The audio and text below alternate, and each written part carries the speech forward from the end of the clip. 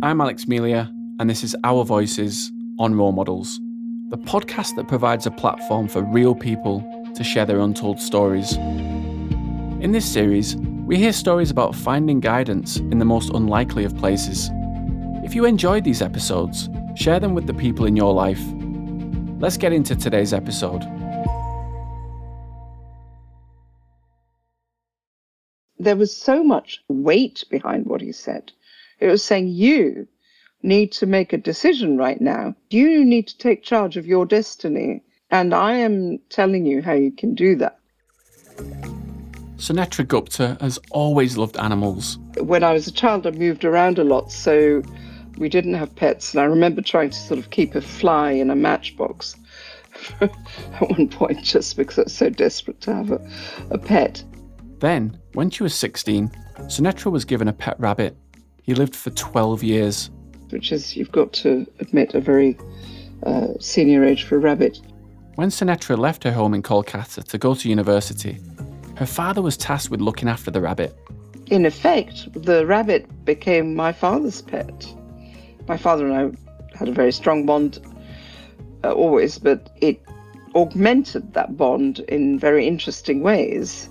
And my father became very attached to the rabbit. Her father, Dhruba, would write letters to her from the rabbit. He also wrote them in French.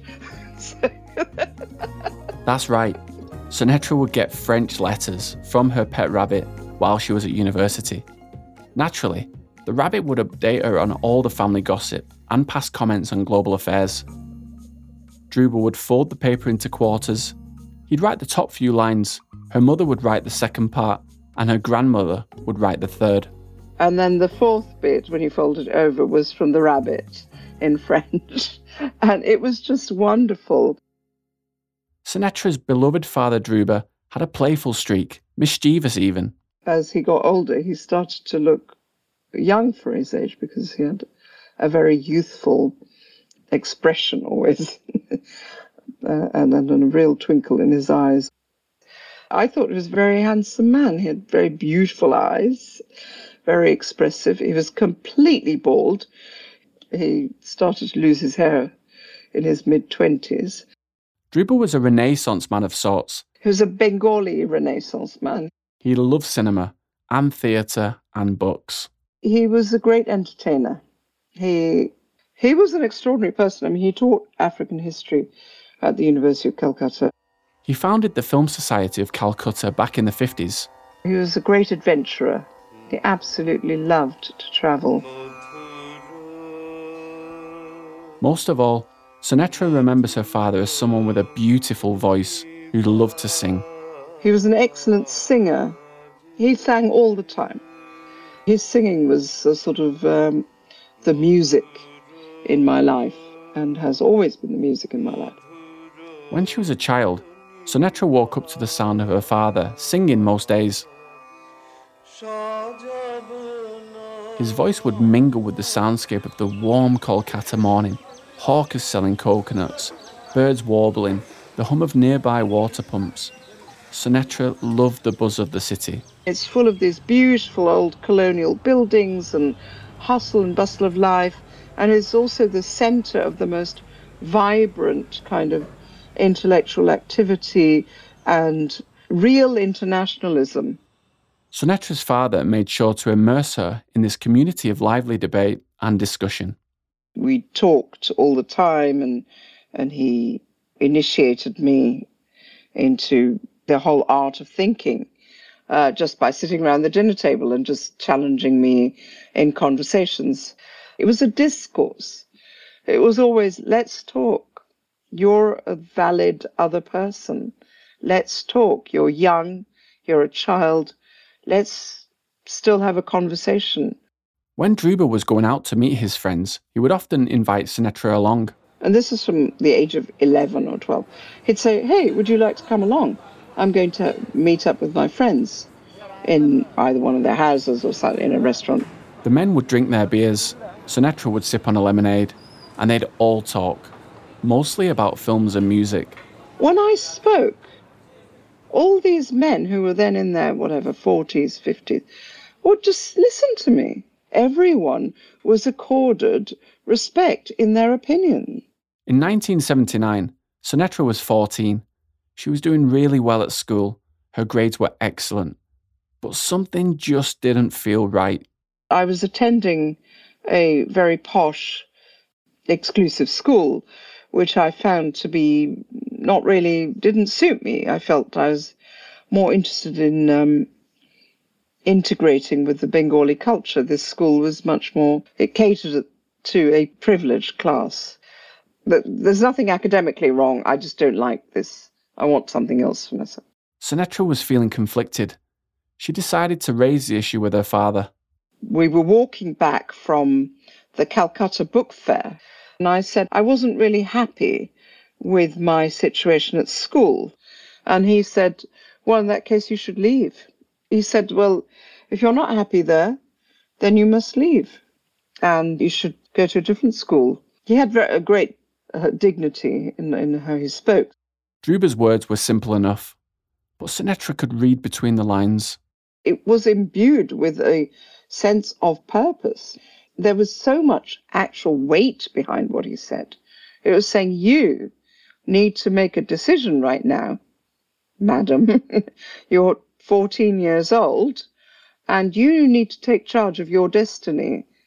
And I am telling you how you can do that. Sunetra took Dhruba's advice and took the admissions test for a new school, an experimental one. The gamble paid off. She loved the school and spent 4 happy years there. Sunetra went on to study biology. After she got her PhD on the transmission of infectious diseases, she went out for a celebration drink with her father. My PhD supervisor says to him, oh, you must be very proud. And my father said, why? It's just a PhD. He never said, I'm proud of you. In fact, that was something he actively did not like to say. The way Dhruba saw it, a PhD isn't an end in itself. It's good. It might help you in your goals, but your real goals are to achieve happiness, fulfillment, and to be able to care for others and to be able to do something that makes you feel like you've achieved your purpose in life. And that's not something anyone can endorse externally. Most people crave the approval of their parents. Things were different between Sunetra and Dhruba. I didn't need him to say, I love you. I knew that so well, so deeply inside. And I didn't need him to say, I'm proud of you. I've just never needed him to be proud of me. It was almost the understanding between us was so clear and close. It wasn't about being... He didn't ask me to achieve anything. He just wanted to enable me to be who I wanted to be. Sunetra went on to become an award-winning epidemiologist and professor in the Department of Zoology at Oxford University. She researches how infectious diseases like malaria, flu, and COVID are transmitted, and is focused on developing a new flu vaccine. It's clear that Dhruba's influence can be felt in Sunetra's 2 daughters, Olivia and Isolde. Of course, we've had 2 very difficult years, and they've really shown to me what they're made of in these 2 years. Pre-pandemic, her older daughter had been training as a corporate lawyer, but decided instead to take up a much lower paying job in order to do public law and human rights. And that's very inspiring to me, and I know that's exactly what my father would have liked. She now works as an immigration lawyer. It really arose from within her. It makes me believe that people, that we are good, that we tend towards being good. And if all things are equal, we do not move towards positions of greed. Doing what you feel in your heart to be right, not because of the trappings or how it looks on the outside. That's the legacy of Dhruba Gupta. One of them anyway. One of the things I took from my father was very much that an unexamined life was not worth living, and also that you have to stand up for what you believe in. And I think that that's the central thread. You have to stand up for what you believe in.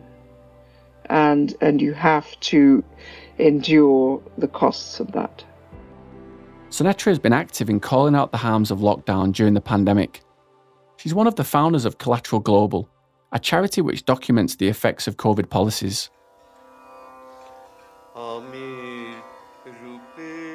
Dhruba passed away in 2004 at the age of 69.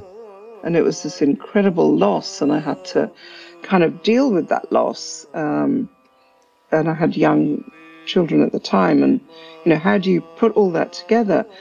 And I think the way I put it together at that point was just by thinking, I was so lucky to have this person as a parent.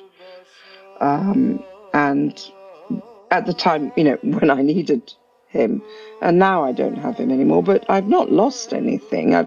Those memories are permanent. Sunetra will often still listen to her father singing in the mornings. She has plenty of recordings of his songs. I just feel incredibly lucky. It makes me feel blessed. It just simply makes me feel so extraordinarily lucky to have had that person in my life. Listening to Sunetra talking about the relationship she had with her father is a heartwarming experience. It appears to have been characterised by mutual love and respect that, crucially, was felt and didn't need to be said. Parents are so often focused on the achievements of their children, but Dhruba wanted something more profound for his daughter: happiness and self-actualisation.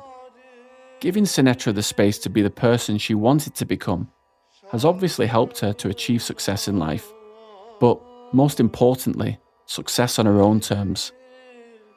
This is something which she has passed on to her daughters. She's been supportive of the choices they've made and has allowed them the same freedom she was afforded. Ultimately, by being such an influential role model, Dhruba has created a role model in Sunetra, and I'm sure that's been passed on to her daughters as well.